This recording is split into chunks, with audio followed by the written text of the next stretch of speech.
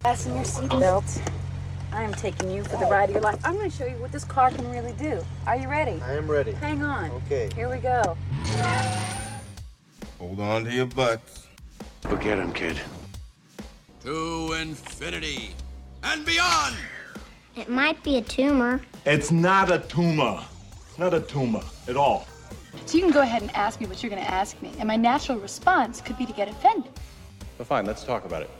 Any thoughts of your own on this matter? Or is that your thing? You come into a bar, you read some obscure passage, and then pretend you pawn it off as your own idea just to impress some girls? Just another American who saw too many movies as a child.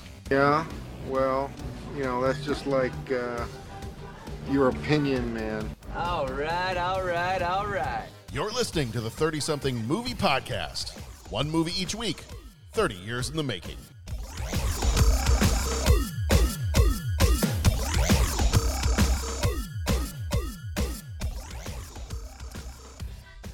I wanted to tell people about this podcast, but everybody I've told about it is dead. So I don't know if I should share with anybody. The origin story of the 30-something Movie Podcast and the Pelican brief are remarkably similar. I was afraid to start my car this morning.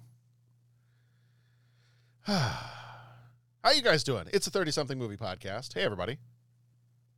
Hi, John. We have myself, John Reed, as your host, and with me, as always, Patrick Canigallo, Bo Warmbold. Pat, how are you doing? Great, John.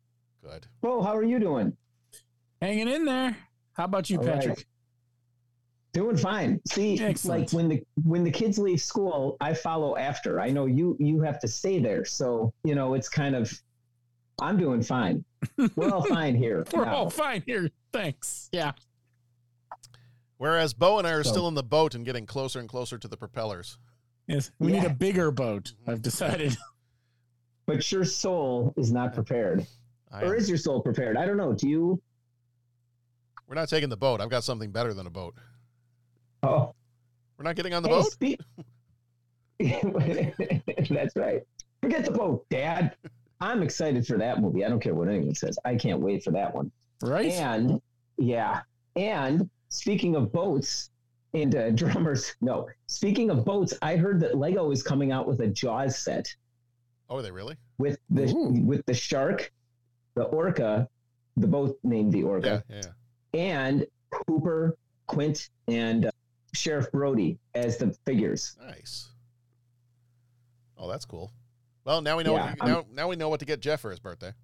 Yeah, exactly. Oh, very cool. Yeah, I'm excited about the. I'm not hearing great things about the Indiana Jones movie, but I'm looking at it, and every time I see the trailers, I just go, you know what? I just hope it's not really, really terrible. If it's not really, really terrible, I'm going to be totally fine. Because exactly. I'm just going to go watch it, have fun. I'll even say this, and I haven't had a chance to talk with Jeff since I know he was rewatching it the other day. Even Kingdom of the Crystal Skull, like I can still watch that movie and enjoy it. Yeah. Is it currently the worst of the Indiana Jones movies? Oh, yeah. But it's still an Indiana Jones movie, and I can still watch it and I can still enjoy it. In the same way I can still watch and enjoy Attack of the Clones. Yeah. Because Attack of the Clones is the worst of the 8 Star Wars movies. Yeah. Yeah. It's my understanding there would be no math in the numbering of the saga films. The other one I'm excited about, and I'm about ready to go buy my tickets for, is The Flash. Yeah. Mm-hmm. I keep hearing there are even some possible secret cameos of other superheroes or people that have not even been leaked yet. So just the fact that we get to see Michael Keaton Batman again and Michael Shannon back as Zod again and all kinds of other stuff. I'm just like, yep, nope, sign me up. That's very cool. I'm up for that. That's very cool. Can't wait to hear that whole thing. The one I would like to go see in the theaters, I don't know if it's going to happen or not, just kind of depending on timing and everything, is it's already out. The not Into the Spider-Verse, is it Across the Spider-Verse? Yeah. I can't remember what the new one is called. I think it's Across the Spider-Verse. Yeah. Yeah. But that one looks good. And that one actually features, I was a little concerned because in the trailer it looks like he's a villain, but the Spider-Man 2099, the Spider-Man from the future, like that was one of my favorite Spider-Man costumes when I was a kid, when I would read the comics. I was like, okay, this is cool. Like a future Spider-Man. He's kind of high tech and his costume's a little different. And I always loved the Spider-Man 2099 costume, and I had those comics. And so just the fact that that one features heavily in this movie, I'm like, okay, I would love to go see this in the theater. Yeah. Dominic went with some friends the other night, and he came back and he said it was awesome. Yeah. He said it was awesome. We watched Into the Spider-Verse as a family. Okay, I was going to ask if you'd seen the first one. Yeah, it's been a while. Like, he's like, yeah, I got to brush up on it before I go get to it. But yeah, he was like, yeah, it's incredible. So, and Spider-Man's his guy. Like, he's decided Spider-Man is his guy. So we just finished No Way Home, and now he's just like, wow, I really got to go back and watch all the other Spider-Man movies. I'm like, yeah, you kind of do, because you'll like them. Like, if you, so he's all things Spider-Man. Okay. Nice.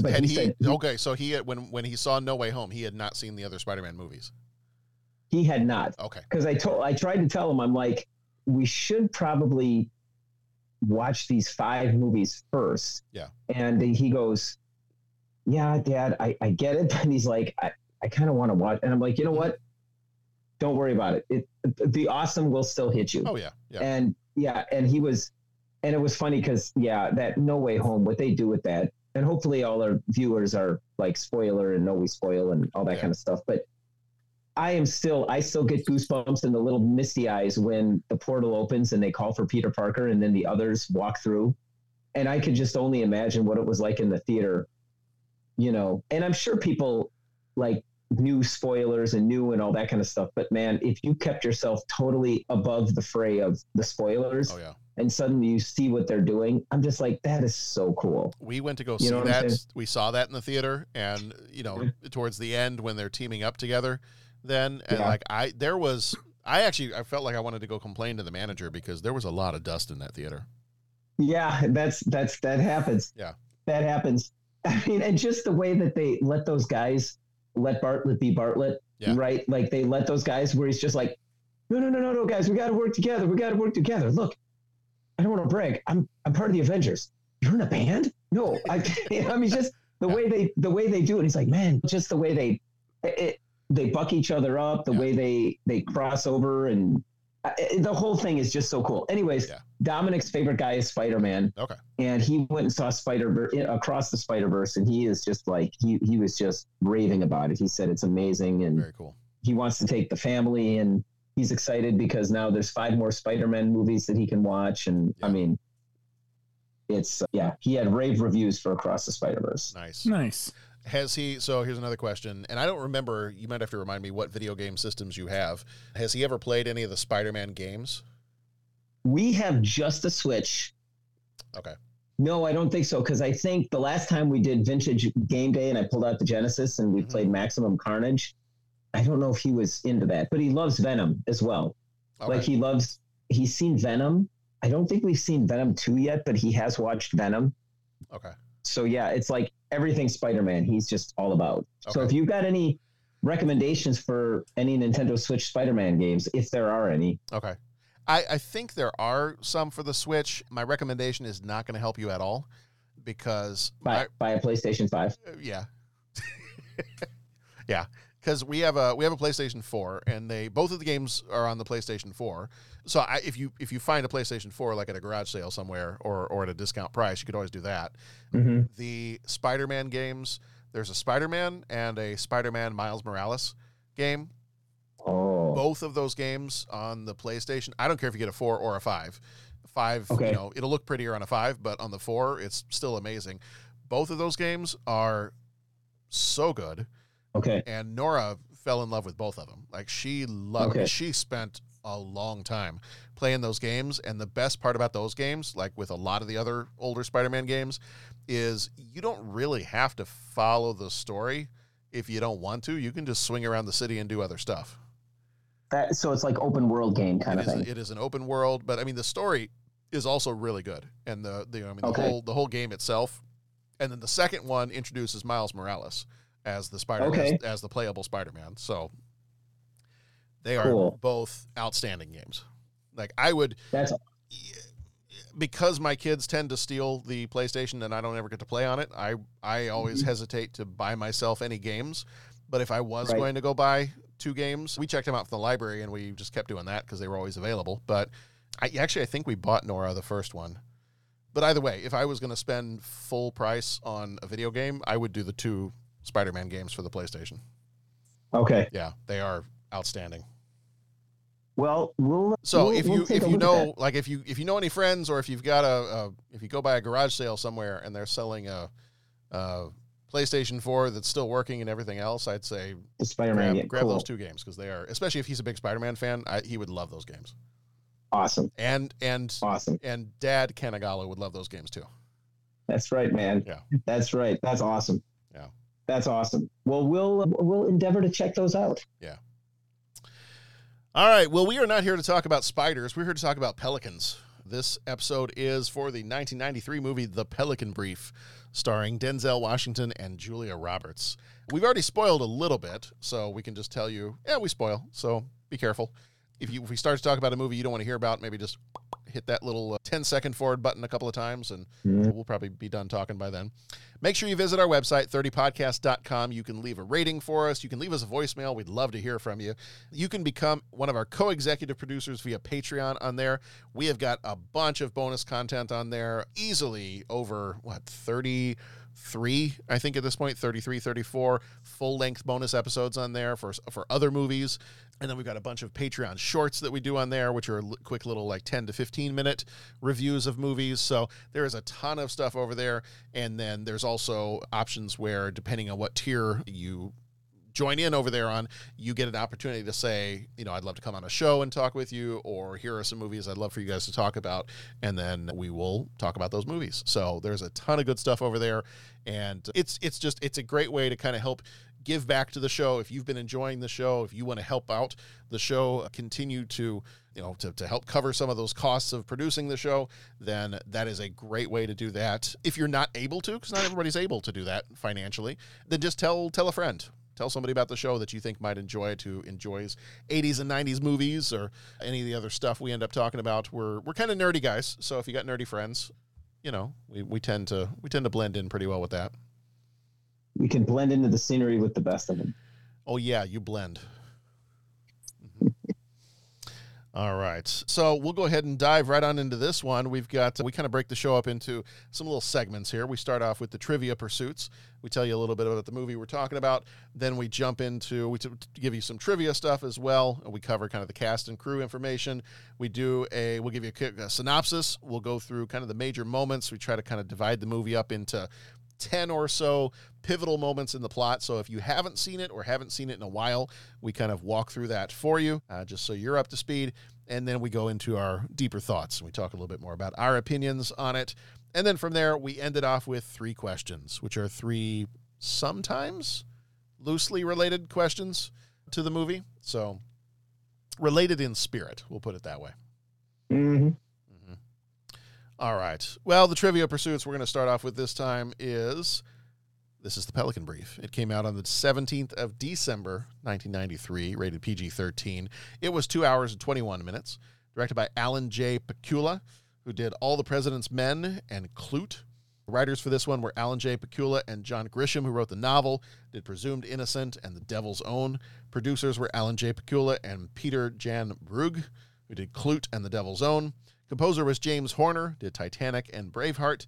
Cinematographer was Stephen Goldblatt. He did The Help and Angels in America. Editor was Tom Rolfe. He did Taxi Driver and The Right Stuff. And here he plays a mean piano, too. And he's got floppy ears. Production company was Warner Brothers Pictures. Budget was $45 million. Box office was $195.3 million. Cinema score is a B+, and Flick Metrics gives it a 58%. Julia Roberts played Darby Shaw. She was in Pretty Woman and Erin Brockovich, which oddly enough will be a very similar movie to this one, a little bit of a legal thriller. Denzel Washington plays Gray Grantham. He was in Training Day and Malcolm X. Sam Shepard was Thomas Callahan. He was in The Right Stuff and Black Hawk Down. John Hurd is Gavin Verreek. He was in Home Alone and Big. Tony Goldwyn was Fletcher Cole. He was in Ghost and The Last Samurai. James Sikking was FBI Director Denton Voiles. He was in The Hunt for Red October and Star Trek III, The Search for Spock. William Atherton was Bob Gminski. He was in Die Hard and Ghostbusters. Robert Culp was the president. He was in The Greatest American Hero, the TV series, and Bob and Carol and Ted and Alice. Stanley Tucci was Kamel. He was in The Devil Wears Prada and Big Night. Hume Cronin, who died in 2003, played Justice Rosenberg. He was in Cocoon and Batteries Not Included. John Lithgow played Smith Keen. He was in Shrek and Terms of Endearment. Anthony Heald played Marty Velmano. He was in Silence of the Lambs and Red Dragon. Jake Weber was Curtis Morgan. He was Dawn of the Dead and The Cell. Stanley Anderson was Edwin Sneller. He was in Spider-Man and Armageddon. Cynthia Nixon was Alice Stark. She was in the TV series Sex and the City and Little Manhattan. And John Finn played Matthew Barr. He was in Catch Me If You Can and The Hunted. A couple of trivia things I've got for us here. For some of the scenes inside the White House, they had reused the sets for the movie Dave, which came out in the same year. So supposedly, I guess you could say maybe this is part of the Dave cinematic universe. Oh, of course. Easily. Yeah. John Grisham campaigned to get Julia Roberts the role of Darby Shaw, and he wrote the part with her in mind. So that was kind of cool. Sometimes you hear about that, like writers have somebody in mind, and then when it comes time to make the movie, they're like, yep, that's the person we need, and that's the person they get. So I always feel good for a writer when that happens. The president's cardigan sweater in the film is based on a real-life incident when Jimmy Carter addressed the nation wearing a cardigan during fuel shortages in the 1970s. Okay. That part was kind of funny. A little bit of a Mr. Rogers vibe going on there. Director Alan J. Pakula played a prank on Julia Roberts and Lyle Lovett by having Lovett provide the voice of John Hurd's character in a phone scene. The two of them were married, so. In the source novel, Darby and Gray become lovers, but Denzel Washington disagreed with an interracial romance in the film, as he felt audiences might not want to see that. So that did not happen. Natural Born Killers. So the Pelican Brief inherited the Panavision E-Series anamorphic lenses that they used for their cameras after the Natural Born Killers, after the director, Oliver Stone, decided to shoot in a different aspect ratio. So Pelican Brief got their leftovers.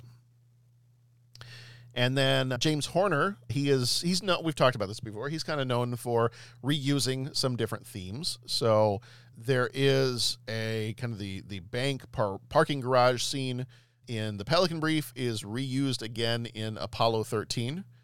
And there were several different times where I felt like I feel like it was maybe the parking garage scene. I felt like I also heard a little bit of, I was listening to it and I was like, okay, that either sounds, there's a couple little things here that either sound like Aliens or Star Trek or something. But we've talked before. There's certain, like there was a certain thing that I didn't even know who did the music, but then all of a sudden, like there was a chord progression or there was this like uprising kind of like, I think it was just these chords that would ascend, and it very much had the signature of James Horner. I was like, oh, cool. Yeah. So. Yeah. Let's see, what else? Oh, so apparently this is part of The Firm, which we're going to talk about this year as well. The Firm Cinematic Universe. The fictional character of FBI Director Denton Voiles, who appears in this movie, also appears in the John Grisham adaptation, The Firm. He is portrayed by actor Stephen Hill in that one. And that'll be another one that is 93, so we'll be doing that this year as well. Well, there you go. All right. Let's do a quick synopsis for you in the style of one of our favorite voiceover artists, Don LaFontaine. In a world where power and corruption intertwine, one law student uncovers a deadly secret. From the shadows of Washington, D.C., a sinister plot emerges. Now, with her life in peril, she holds the key to a conspiracy that reaches the highest levels of government. Julia Roberts and Denzel Washington star in a heart-pounding thriller that will keep you on the edge of your seat. As danger lurks around every corner, will she survive long enough to expose the truth in The Pelican Brief? From the best-selling thriller by John Grisham, author of The Firm and The Client. From Alan J. Pakula, director of All the President's Men and Presumed Innocent. Julia Roberts, Denzel Washington, The Supreme Court of the United States, our ultimate symbol of law and order. But in a single night, 2 of its justices will be brutally assassinated. 1,000 miles away in New Orleans, a lone law student has pieced together who did the killings and why, and created a document that has become known in the corridors of power as the Pelican Brief. Now, she has become a target, and the only person she can trust is an investigative journalist. Everyone I've told about the brief is dead. If this thing reaches as deep and goes as high as we think it does, these men will do anything not to be exposed.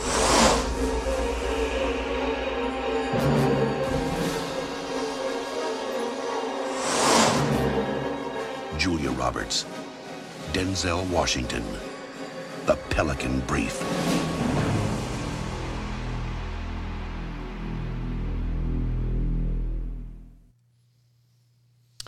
All right. Some major moments for this one. We've broken it up into about 10 that'll help us kind of walk through the plot real quick. So, major moment number 1, the Tulane University law student Darby Shaw writes a legal brief theorizing the motive behind the assassinations of 2 Supreme Court justices, Jensen and Rosenberg. Second, Darby shares her brief with her law professor and lover, Thomas Callahan, who passes a copy to his friend Gavin Verheek, special counsel to the FBI director. Callahan is killed by a car bomb, but Darby narrowly escapes a similar fate, realizing her brief was accurate. She goes into hiding and contacts Verheek for help. Darby and Verheek are independently contacted by an informant named Garcia, who disappears. Darby also reaches out to Washington Herald reporter Gray Grantham, who verifies her information. Darby's computer and files go missing. She is attacked at her hiding place, but manages to escape unharmed.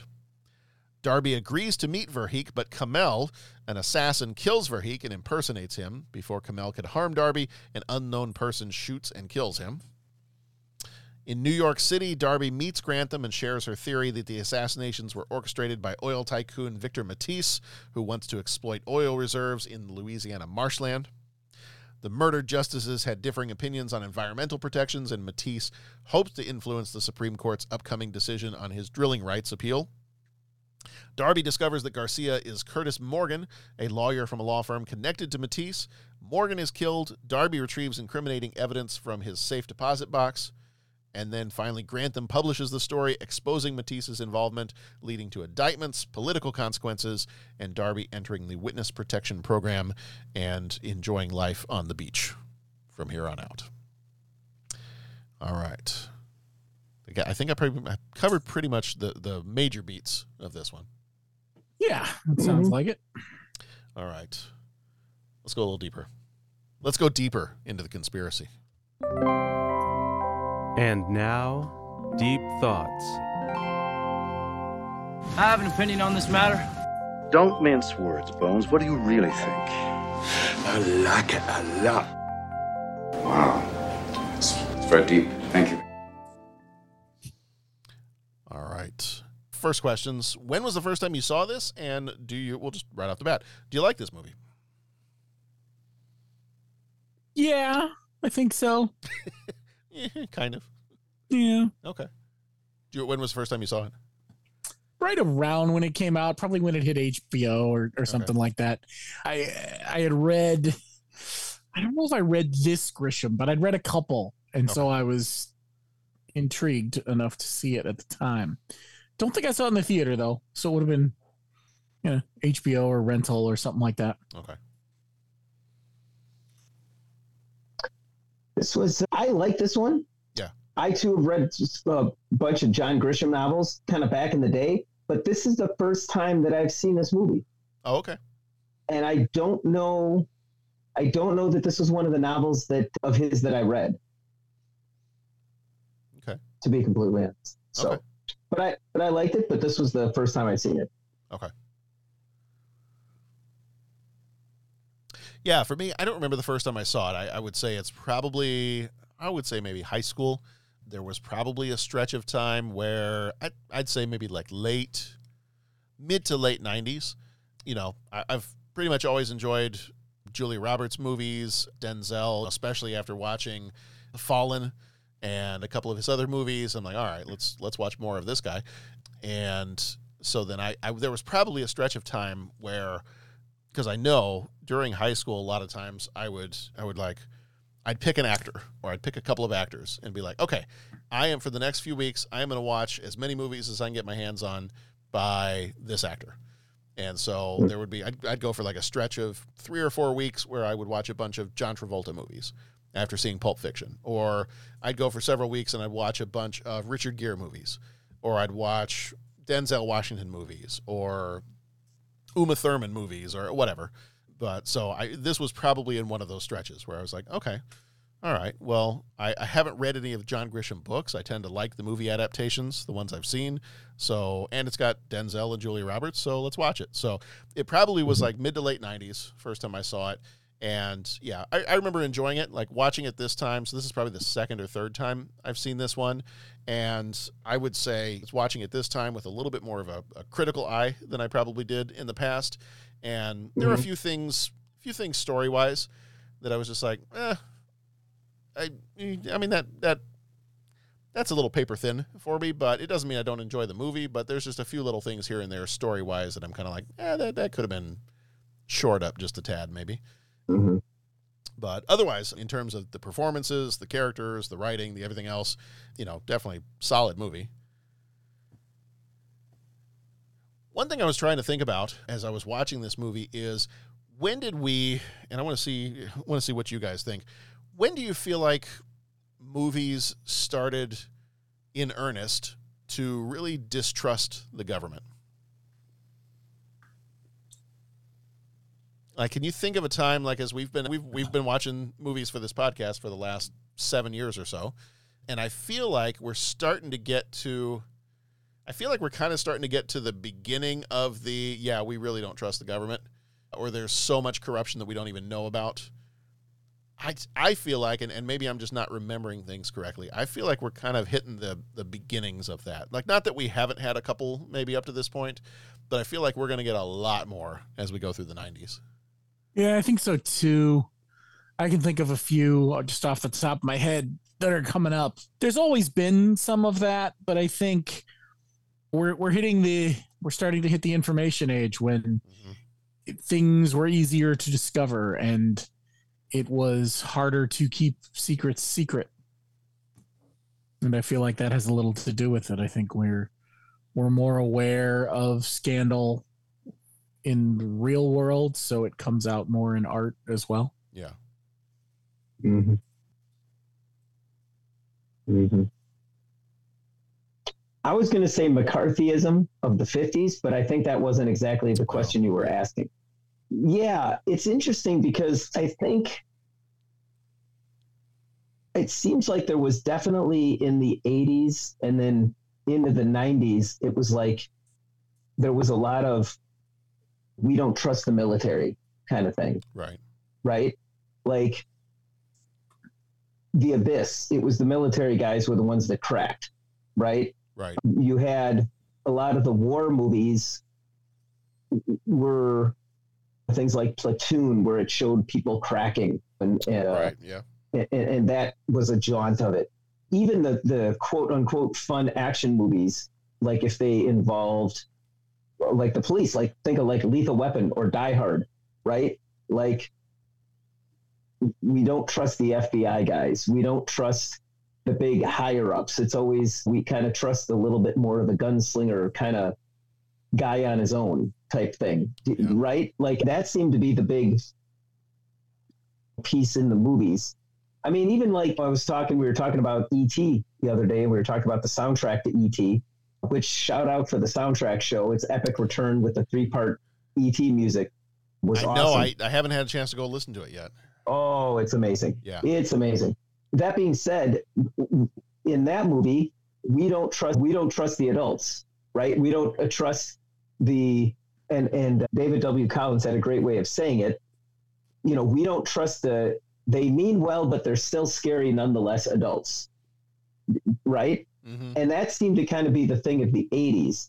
And now, yeah, like I think it's right about now where suddenly it's the conspiracy theories and they're after you. And, you know, I think a lot of the John Grisham novels are always about, not even about government, but it's about big businesses, right?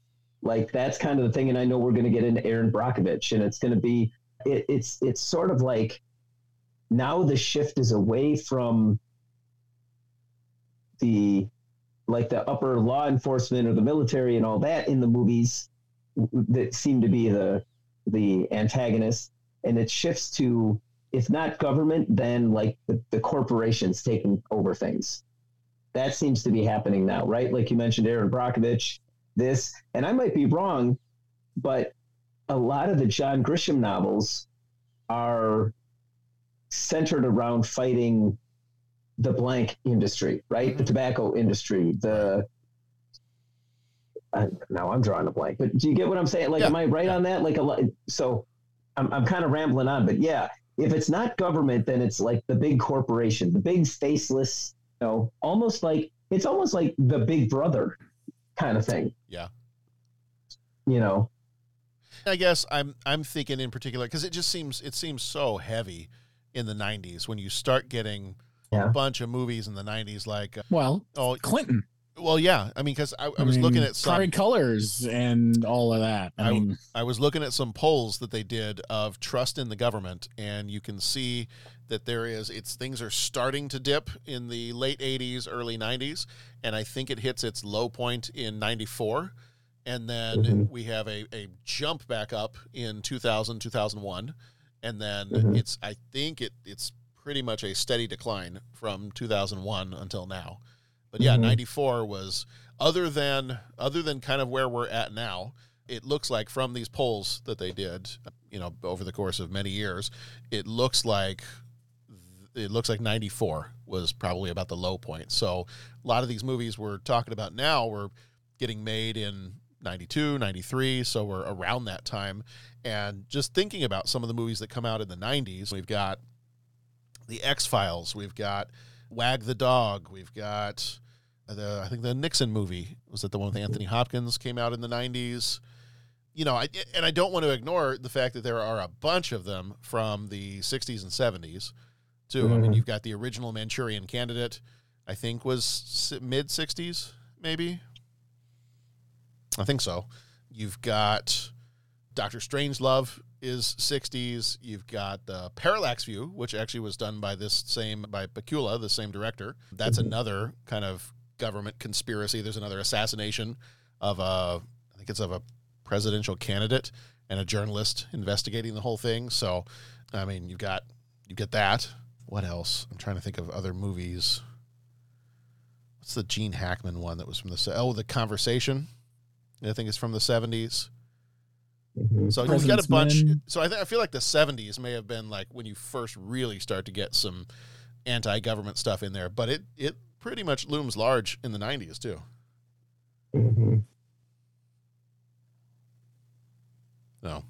So what is it for this movie? We'll do both sides. We'll start with this.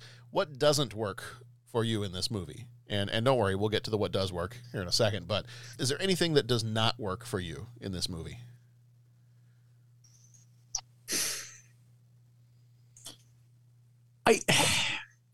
I struggle with the I think it's their first. Yeah, I feel like it's their first meeting. Like they go from not trusting each other to trusting each other way too fast. Like there's just some. And part of it is knowing that it was based on a book. I feel like there's more in the book that makes it all make sense, but they're trying to convey it all with looks and glances and body language, and it just doesn't. Sure. You know? And some of it's expediency. I know you only have 2 hours and you got to tell the story, but it happens a few times in this. There's some leaps that you're just like, okay, really? Yeah. And I don't know if they spend enough time in some of, I think another thing they do, and I'm not saying the movie needed to be longer. I'm just saying there were some moments maybe where they could have trimmed it differently. Like, I don't know that they spend enough time with the, oh crap, people keep dying. Like everyone seems very gung-ho, even though people keep dying. Right. So I think those are the.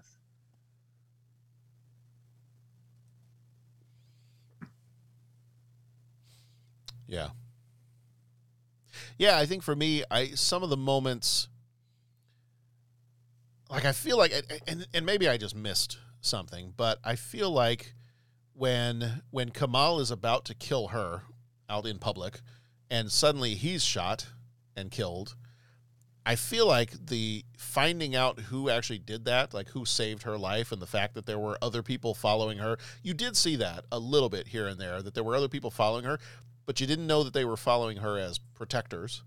And I feel like that doesn't get revealed until like almost like they forgot about it. And at the end of the movie, they're like, oh yeah, by the way, you remember how that one guy got shot? Well, that wasn't him.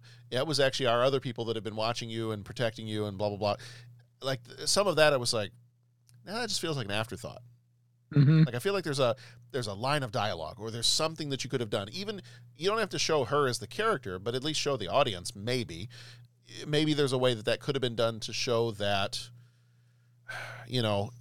I think you could still uphold the idea of the political legal thriller and be concerned for her, because it seems like everyone is out to get her, and anyone could pop around any corner and want to try to shoot her.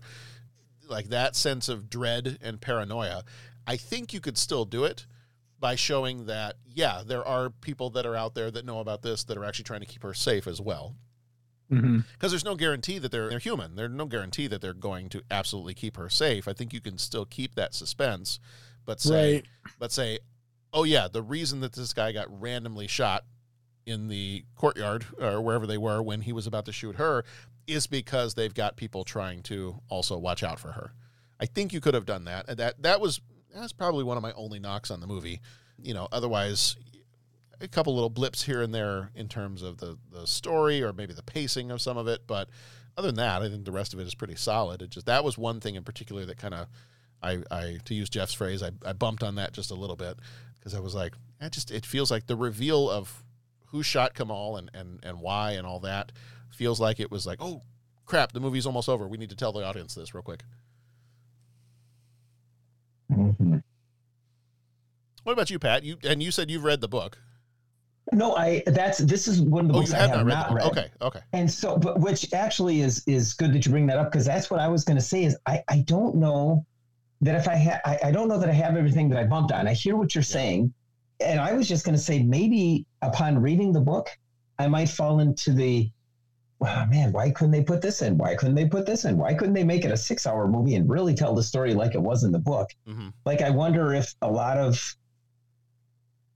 what we're talking about was maybe just there was only so much of the book that they could bring into a movie, and we're falling into the old situation of, hey, it's just not as good as the book, right? Which, again, I haven't read the book, so I'm not 100% sure, but right.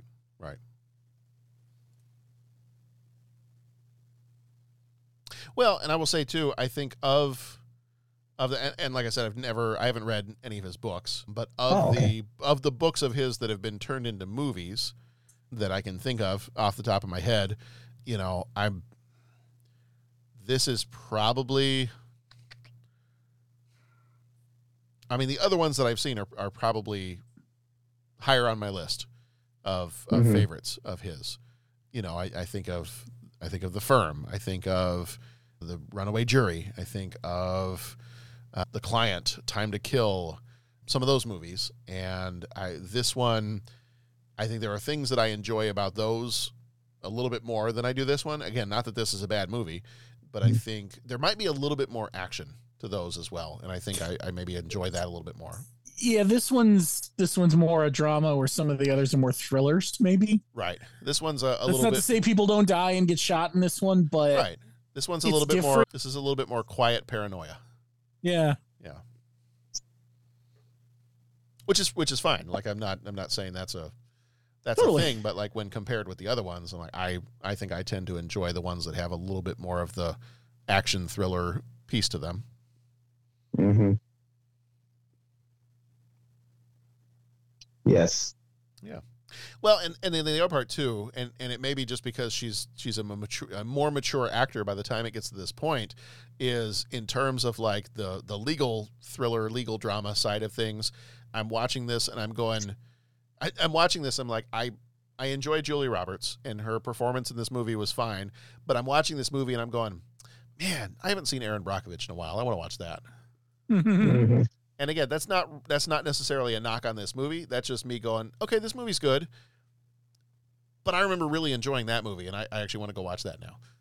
So it did kind of it did pull me a little bit away from this movie because I kept thinking, yeah, I got to remember to watch that one soon. Mm-hmm. So what did you enjoy about this movie? So other in the take it or leave it, this is the stuff you could take. What does this movie do right?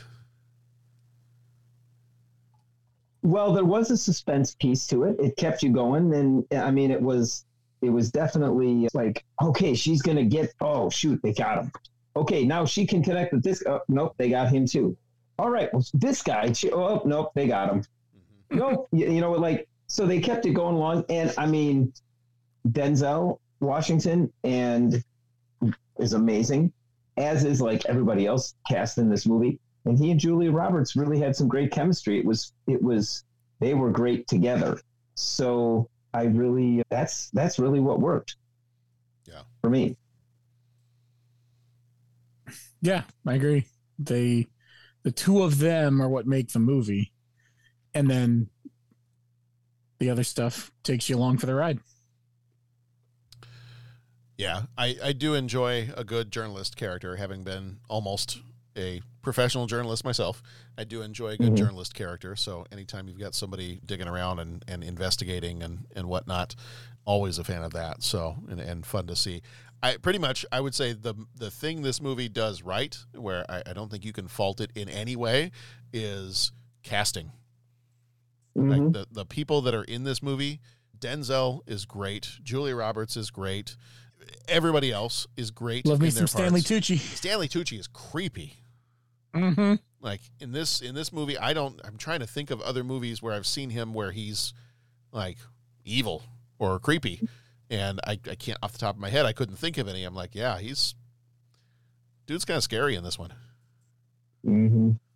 I mean, he's scary for different reasons in the Hunger Games. I think it's mostly his bright white teeth, but you know, in this movie, yeah, that's a different kind of scary.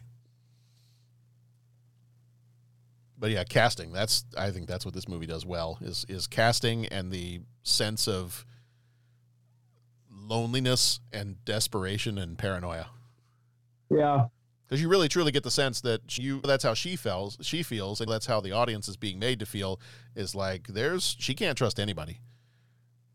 Like she doesn't even know if she can trust this gray guy that, for all she knows, the one guy she thought she could trust because he was best friends with her professor and lover, turned out to be the killer or one of the killers. And so she doesn't even know who she can trust in this. And I think as the audience, we have information being kept from us so that we have that same feeling, and it feels to us a little claustrophobic. Exactly. So, exactly.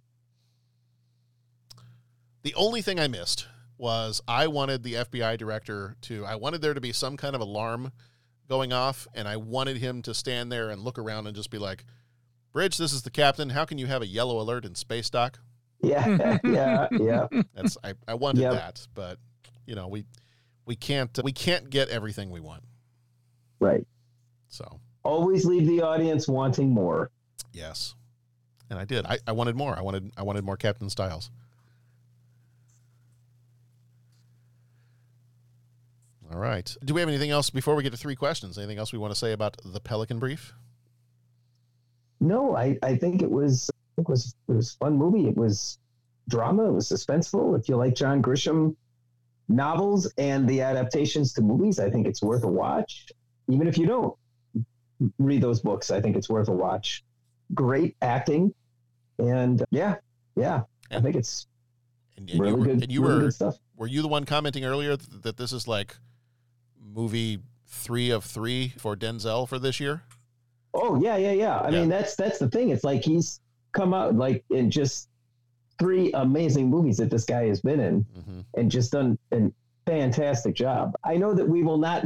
I know saying, "Hey, Denzel Washington's a really talented actor," is not putting us on the cutting edge of movie podcasting. I mean, that's the epitome of stating the obvious. That's a hot take there, Pat. That's right. That's right. We're not going to bury the lead on that one. But I mean, just seeing him in this and then realizing it's been 3 movies this year and 3 movies of him at the top of his game, like just fantastic, falling into these roles, or not falling into these roles. That was the wrong way to say it. Like disappearing into these characters, like bringing these. My gosh, that guy is just incredibly talented. So yeah, he is. It's just great watching him on screen. And, you know, and the whole cast, you mentioned Julia Roberts. I started to do this. The guy from The Right Stuff, the guy from Memphis Belle, who was also on 30 Rock, not 30 Rock. What was his name? Which one? Edit all this out because I'm just totally blanking. Who played his editor guy? Oh, yeah, John Lithgow. John Lithgow. Wasn't he in 30 Rock, or was that Third Rock from the Sun? Third Rock from the Sun. Yeah. Oh, okay. So, all right. I didn't watch it. It's okay. There's numbers, there's rocks. It's okay. There's numbers, there's rocks. And I think the 2 shows are completely different. I haven't even seen any of it, but he's that guy. And like, he's amazing in anything he does. So, I mean, when those are the guys playing the co-starring roles, it's going to be incredible stuff. God, and I think the last time that he and Denzel were together, they were trying to kill each other in that movie Ricochet. Wasn't John Lithgow John Lithgow was the serial killer that got out of prison, and yeah. Well, and then he was the oddly European accented killer in Cliffhanger. Oh my God! Yes, thank you. Yeah. I could picture him in the helicopter, but the movie, nothing. Yeah. Oh yeah. It doesn't matter. Pick out what do you like? What movie title do you like? Yeah. Just pick one. Sylvester Stallone's nose on the mountain. Yeah, there you go. Yeah. So yeah, no. Good stuff. Good movie. Yeah, I was trying to look and see if there is another year where Denzel was as prolific as he was in 93, and there is not. It is the only, at least based on IMDb, it is the only year other than 91. Yeah, 91 he did 3 movies. One was Mississippi Masala, one was Ricochet, and one was he did narrating for a video called Rabbit Ears Anansi. That was 91. So I'm like, okay, well, I mean, you got Ricochet and Mississippi Masala. Those are good. But 93, that's like you're saying, this is where he hits it out of the park because it's Much Ado About Nothing. It's the Pelican Brief. He actually did, Rabbit Ears must have had a sequel to it because he narrated that one too in 93. So he actually had 4 things in 93. But his 3 things we know him most for are Much Ado About Nothing, The Pelican Brief, and Philadelphia. So if those are the 3 movies you put out in 1 year, yeah, good Lord. It's a good year. I mean, just solid year. Just yeah. All right. Let me try this one. Ditka or Denzel's 93? Ditka. What if Denzel did a movie where he plays Ditka? Ditka. The super fans. Yep. All right. It is time for 3 questions. He asks each traveler 5 questions. 3 questions. 3 questions. It's impossible to answer. Impossible because you don't know the answer. Nobody could answer that question. I want to ask you a bunch of questions. I want to have them answered immediately. What you just said is one of the most insanely idiotic things I have ever heard. At no point in your rambling, incoherent response were you even close to anything that could be considered a rational thought. Everyone in this room is now dumber for having listened to it. I award you no points, and may God have mercy on your soul. All right. Let's see. Question number 1. What is your favorite legal thriller movie?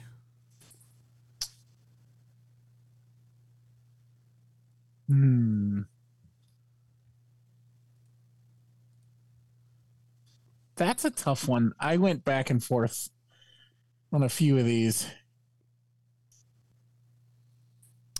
I enjoy mine's. This one actually is kind of easy for me. I'm going to go with Runaway Jury. Oh, okay. I do. I really enjoy that one. It's another John Grisham. It is Gene Hackman, John Cusack, Rachel Weisz, Dustin Hoffman. Gosh, who else is in it? Jeremy Piven is in that movie. Mm-hmm. Yeah, no, I really enjoy that one. I feel like we watched that one when it came out. We might have even seen it in the theater. Yeah, we've watched that one several times. It's been a few years since I've actually watched it, so I may go back and rewatch that sometime soon. But yeah, I don't know. I just really enjoy that one. It's a really good book. Okay. Really good book. And yeah, it's a really good movie too. So yeah. I like Devil's Advocate. Yes. Yeah. I think that might be mine. Okay. That is, yeah, I love that movie. Little Al Pacino. Al Pacino as the devil is always fun. Well, yeah, he was born to play that role. Yeah. Please allow me to introduce myself. I mean, come on. Yeah. Yeah, it's very, very good. A very, very early Charlize Theron in that one too. Mm-hmm.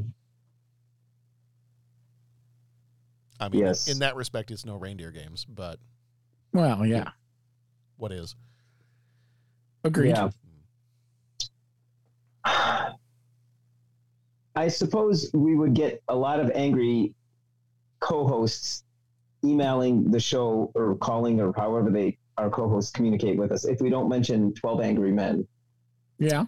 Yes, that was on my list. The only reason I didn't put that one on was because I was trying to decide if I feel like that's a legal thriller or a legal drama.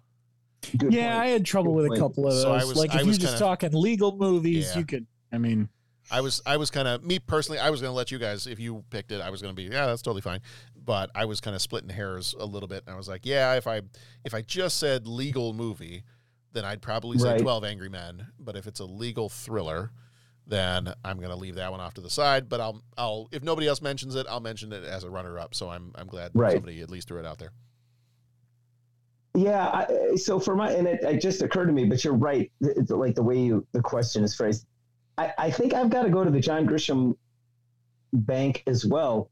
And my entry into John Grisham was we read A Time to Kill. We might have even read it in school. Oh.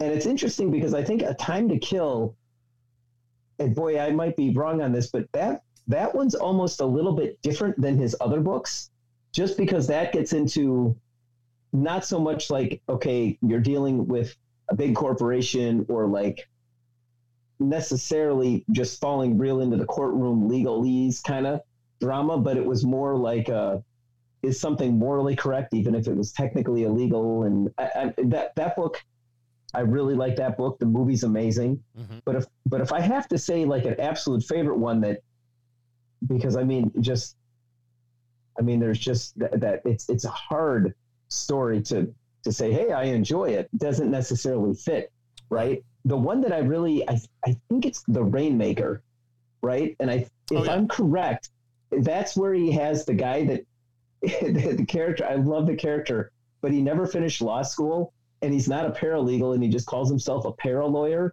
And I think it was Danny DeVito played the paralawyer. Yes. In The Rainmaker. Do I have this correct? Because it's been a while since I've seen it. I think so. Yeah, I know Danny DeVito's in that. I think that's correct. Okay. Yeah. I love the Danny DeVito character, and that one I remember as being not lighthearted, but I mean that's wrong. But it was like the easiest one to say, hey, I'm really enjoying this. Like it was fun. So I think I'd have to say The Rainmaker. Okay. That's a good one.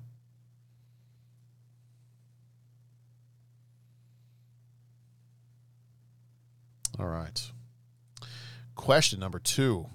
Who is your favorite film or TV journalist?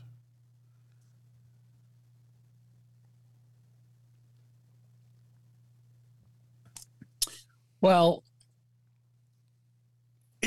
they're technically real journalists, but I do like the Woodward and Bernstein from All the President's Men. Yes.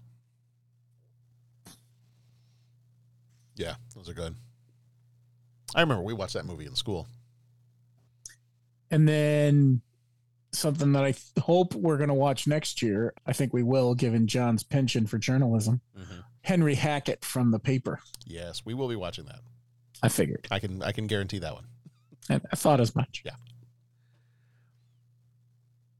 I don't know if we shared with the people yet, not to interrupt the three questions, I don't know if we shared with the general public yet that the list for next year, the voting list has been circulated among the co-hosts here. So it's that very special like podcast Christmas time of year.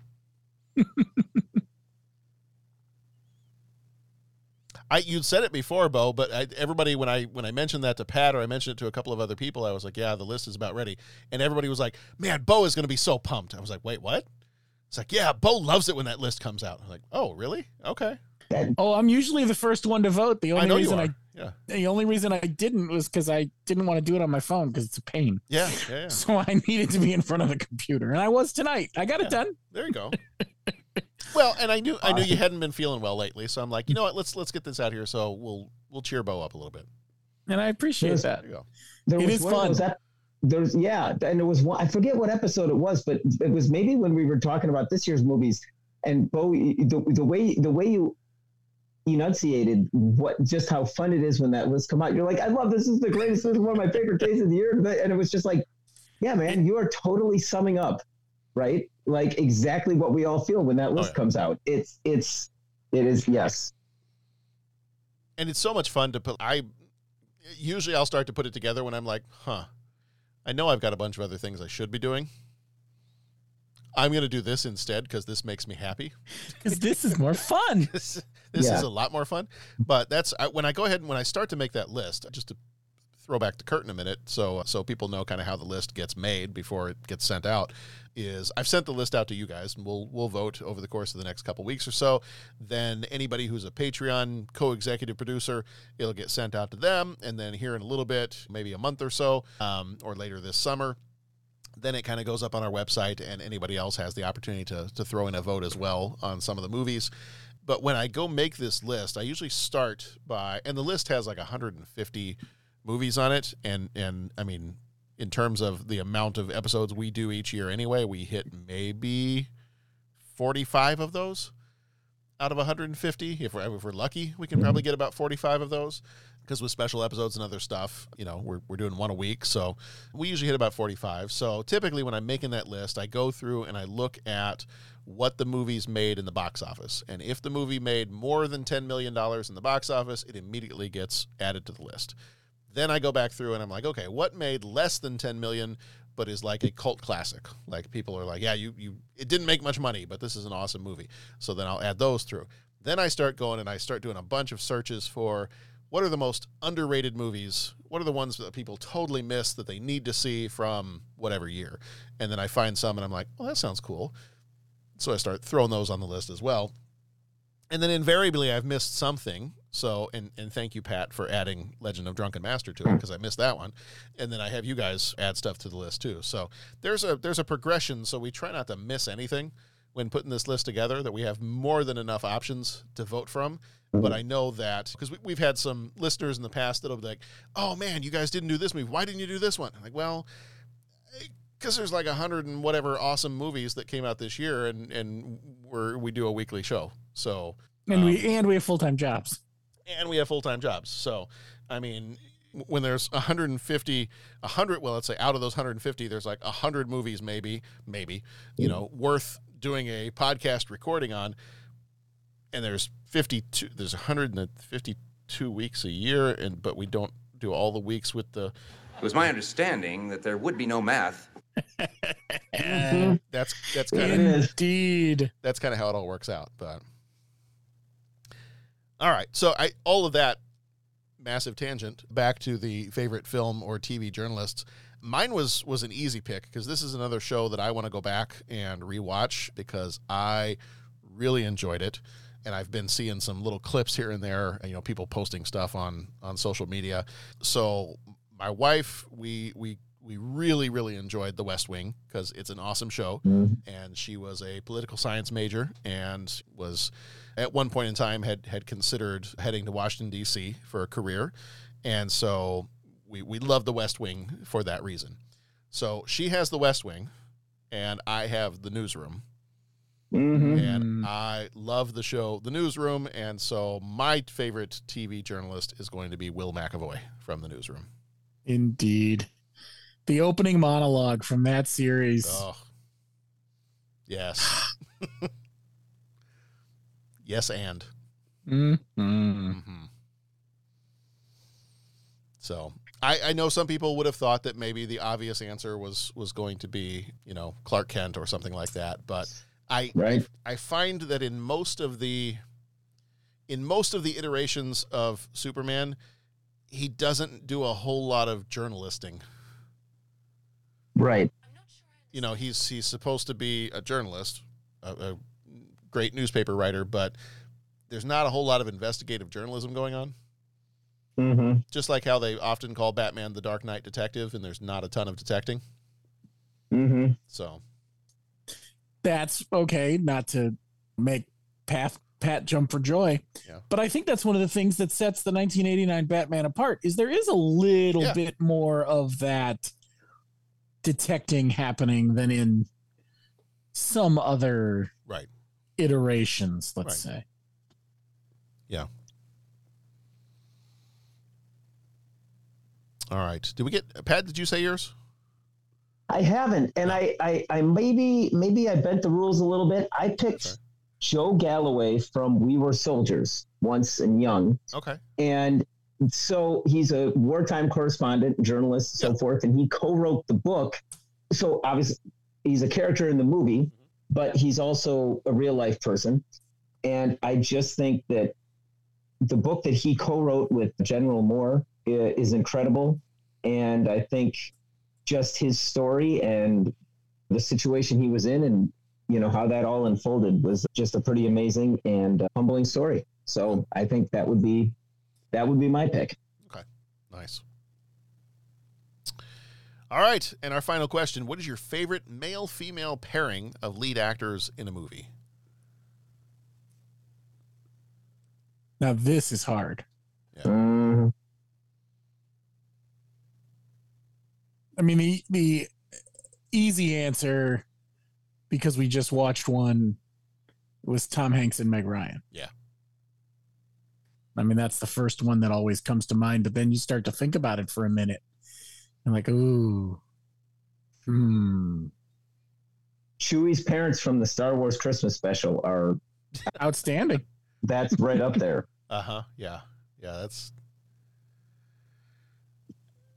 Yeah. John, hold on a second. Let me my brain just melted for a second, so let me play a sound that goes with what I'm thinking. That's extraordinary. What would you like to do next? John, you look down off screen and I'm like, dude, did you just vomit? That'd have been awesome if you vomited on the podcast. No, this is not like Howard Duck levels of stuff, but duck boobs. Mm-hmm. Yeah, no, it's not that. I mean, I'm sure if it hadn't been in the 70s, I'm sure somebody would have thought of that maybe. If they weren't currently owned by Disney, and if it wasn't the 70s when that was put out, I would imagine somebody would have gone the Wookiee route. Oh, sure. Yeah. Yeah. Let the Wookiee win. I'm going to go because I think they've only done 2 movies together, and I love both of the movies. So for me, they're batting 1,000. Richard Gere and Julia Roberts. Solid choice. So I do enjoy Pretty Woman, and I do enjoy Runaway Bride. I think those are both excellent Richard Gere, Julia Roberts movies. So for their 2 collaborations, at least in my opinion, they get a thumbs up for both. Mm-hmm. Mm-hmm.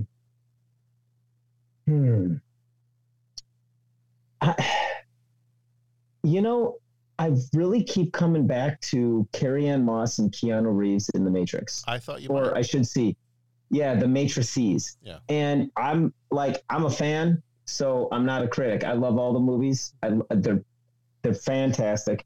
And just seeing their story And I don't know if everyone's seen all the way through, or if anyone has any intentions of watching all the way through all 4 of the Matrices, but just seeing their characters and how they build and evolve those characters, I think that's pretty amazing. And weird that those movies are named after the villain in this one, Victor Matrices. I was going to say it's some would say uncanny. Yeah. But I'm trying to think it's definitely not canny. So yeah. No, but I'm trying to think of someone else that, and it's a hard question, especially if you take it as they're frequently paired together, right? Like Carrie Fisher and Harrison Ford were amazing in Empire Strikes Back. Yeah. You know, Harrison Ford and I forgot her name, our Marion Ravenwood's actress. Yeah. Are incredible in Raiders of the Lost Ark. Yeah. But it's hard because that's like one movie here and there, but like that where they're frequently put together. Yeah. You know. Did Burt Reynolds and Sally Field do a lot together beyond? You know, that would have been one of my other choices because they were, and I have not seen those movies in a long time, but we watched that a bunch when I was a kid, and I always remember that being so much fun, and the two of them being so good together. You know, off the top of my head, I don't know. I don't recall. But yeah, they're great together. I mean, you could just about pair. I think you can just about pair Meg Ryan with anybody. Yeah. When she had her stretch of movies in the 90s. I mean, you could do the Meg Ryan, Tom Hanks. You could do Meg Ryan, Billy Crystal. Yeah. You know, you could do Meg Ryan, Christopher Klein in French Kiss. You know, you could pretty much match her up with anybody, and it's probably going to be a good pairing. Yeah. And my gosh, if Jeffrey, who we miss, Jeff, can't wait to record an episode with you again. If Jeff is listening to this, he's probably like punching a hole through something heavy if we don't mention Desi Arnaz and Lucille Ball. Oh, yeah. I mean, oh my God. Like, why did they, I'm still sticking, like, I love Carrie Ann Moss and Keanu Reeves. Like, I'm going to keep that together. But I don't know how we could not mention those two. Yeah. And did we have to say movies? No, because they were in a couple of movies together too. There was one where they took this trip out west, and the whole gag was he was driving and she was in the trailer, and like all sorts of mayhem lets off and everything like that. But yeah, oh my gosh, those two were amazing together. In fact, after watching what's it called, WandaVision, I was really hoping that I could segue that into, hey, let's watch some reruns of I Love Lucy. You know.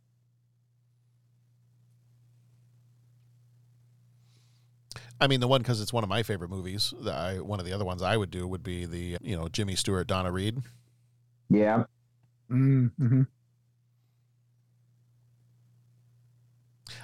Which is a little bit of a sad story. Have you guys heard about that one, that he refused to work with her again after It's a Wonderful Life? Oh, no. Because initially the movie, even though it was nominated for Oscars, the movie didn't necessarily do well in the box office, and for some reason he blamed her for the movie not doing well. Like I don't know why. I don't recall exactly why. And later on, as the movie got to be popular, he turned around and was like, "Oh yeah, she was great in that." But I guess initially he refused to work with her again because he felt that she was the reason it was a flop. So that's kind of sad. Yeah. Because it was not, but okay. Yeah.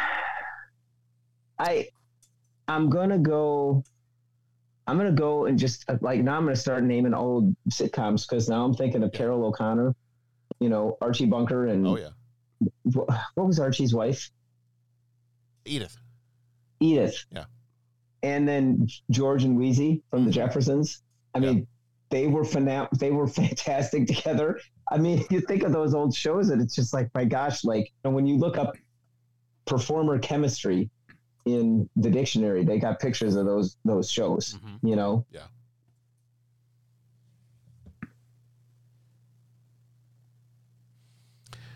All right. Well, that is going to do it for our episode on the Pelican Brief. If you want to hear more of our episodes, head over to 30podcast.com, or you can find us on social media at 30podcast. We are about halfway through the month of June, which is our From Page to Screen month. Our Patreon episodes, if you're joining us over there, are Disney's Robin Hood from 1973. A Patreon show, which I believe is coming out maybe within a couple of days after this episode comes out. Patreon short, the one that has already come out for the month, is Flashdance from 1983. I have a slightly funny story about that one. We were in church on Sunday, and the first 6 notes or so of one of the last songs we were singing, I was like, what a feeling. Wait a minute. Hold on. And it was. I feel like the first 6 or 7 notes of whatever, and I'm blanking out on what song we were singing, but I'm standing there, I'm going, okay, nope, don't sing the wrong words. Don't sing the wrong words. Stay focused. You're in church. Stay focused. Lock it up. Yeah. Stay on target. Stay on target. But I got to go back and look and see now, because I don't know if that was just like me having a brain fart and the song sounds absolutely nothing like it, or if I'm just like sitting there singing Flashdance in the middle of church. And then our other Patreon short that will come out at the end of towards the end of this month, because I got to see the movie first, is The Flash from 2023. So we'll do a quick Patreon short after seeing that one. Our regular episodes this month have been, so far, Much Ado About Nothing, and that was last week. This week, obviously, The Pelican Brief. Next week is Shortcuts, the Robert Altman movie based on the writings of Raymond Carver. And then we come back to another John Grisham as we finish out the month with The Firm. So a couple of legal thrillers this month. And then July, next month, is our fun and games month. Our Patreon episode will be 1953's From Here to Eternity. Our Patreon shorts will be War Games from 83 and Westworld from 1973. The regular episodes will be Cool Runnings, The Sandlot, Rookie of the Year, and Rudy. So got a lot of fun stuff. Oh boy. You doing all right, Pat? That's an amazing lineup of movies. Mm-hmm. I mean, starting all the way back with From Here to Eternity. Yeah. Rudy, I'm going to need about 10 boxes of tissues to get through that movie. Okay. Would you talking about that movie? You want to hear something shocking? I want to hear something shocking. I've never seen it. You're going to love it. Okay. Excuse me? I've never seen Rudy. Somehow that surprises me. It surprises me too. Many levels, actually. Yeah. Shocks the heck out of me. Oh, so I'm gonna start getting all misty-eyed right now. It's an amazing movie. There's a lot of dust in your room. Yeah. What do you know about the movie? Like, oh gosh, I have so many questions right now. Like, I know Sean Astin, Notre Dame football. Huh. That's pretty much all I know. I'm so intrigued by this. Yeah. Because there's a lot in the zeitgeist about that movie. Both ways. That's why I'm intrigued by this. There's probably some stuff that when I watch the movie, I'm like, oh, that's where that's from. Uh-huh. Yeah. Well, and I want to say, isn't that Happy Hogan's first movie? I don't know. Because Swingers hasn't come out first yet, right? No. Yeah, because he's in that movie. Yeah. Yeah. Yeah. So. Huh. Yeah. No, haven't seen it. You have me intrigued, sir. It is a football movie, so I feel like I should have seen it, but I also, and I'll preface this by saying, growing up in our house, and this may lose us some listeners, I don't know. Growing up in our house, we were, let's say, less than fans of Notre Dame. Oh, well, there's a little bit of that in the world, you know. There's going to be well, I grew up Irish Catholic, so I mean, you know what I'm saying. So, but there's a scene after you watch it. Let's remember this, because there's a scene that I'm already getting. It is awesome. Yeah. Like, especially for you, just for that reason, there's a scene that is kind of the antithesis of that. I think it's really going to be fun to talk about. All right.